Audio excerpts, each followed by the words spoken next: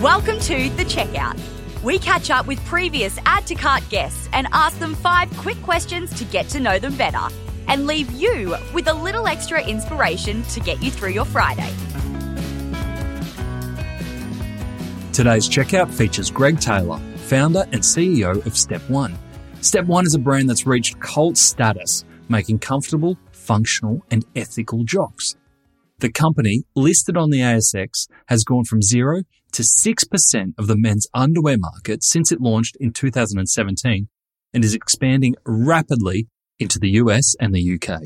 Greg, thank you for joining us on The Checkout. We've heard all about your journey on Step One, which was fascinating, but we're here to learn a little bit more about you. 5 quick questions. Number 1, what's the weirdest thing that you've ever bought online?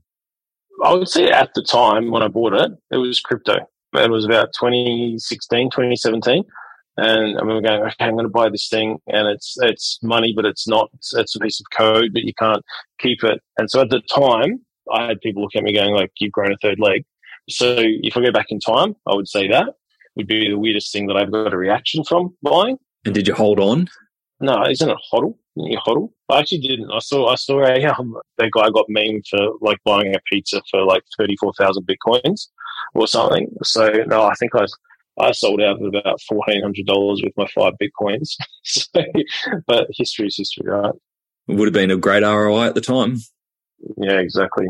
All right, number 2, who's your favourite retailer? I would have to say I think that Allbirds have done an incredible job at what they do. But in terms of starting e-com, moving into bricks and mortar and the whole brand story, I'd have to say my favourite would be Lululemon. 2 great examples. Great retailers. Number 3, which e-commerce practice do you wish was history? I'd say dropshipping. It really just taints the industry so much. And it still obviously sticks around a bit today. But once they finally get rid of that, I think it will make things a lot better for consumers to trust people and brands. I feel it's dropping off a little bit, especially with the less returns people are getting out of Instagram and Facebook. Oh, absolutely no doubt. Compared to when I started, it wasn't there, but we still... Do you remember when we started that I actually had Facebook call me and say, you have to send a photo of you standing in the warehouse or your factory with an order that you produced today. It was insane. Yeah, it was like 2018 or something when I just went from all the e-com brands. All the drop shippers. Wow, that's pretty cool. Number 4, can you recommend a book or a podcast that our listeners should immediately get into? I think I've read 2 books and finished 2 books in my life. One was Matilda by Roald Dahl. And the second one was an amazing book called Body Language by Tony. I forget, it's got a yellow cover, but there's a really good book called Body Language, which I think is fascinating. Beautiful. We'll find it. We'll put it in the show notes. And last one I have for you. Finish this sentence. The future of retail is? Edible underwear. Yes. I've been waiting for that answer to come up. I think that the future of retail will be some form of way in which you can try on a garment, if you're talking, say, garments, try on a garment in sort of like the metaverse type of thing.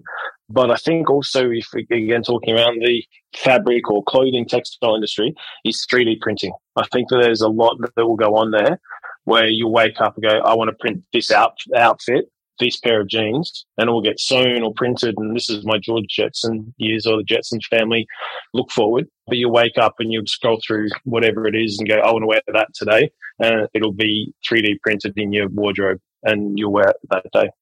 That's cool. I'll let you know when this episode's going live because Edible Undies might send your share price soaring. So you just got to keep an eye on that. I'll look out for you, mate. Thank you, Greg. Appreciate you joining us on The Checkout. Thanks, mate. To hear more from Greg, jump back into episode 235, where Greg shares the problem that led him on a journey into underpant design. He also shares the tricks he's learned for making sure manufacturing is truly ethical and why the founder's journey isn't always the stuff of unicorns and can sometimes involve sleeping on a mate's couch. Thanks for listening, and until next time, keep adding to cart.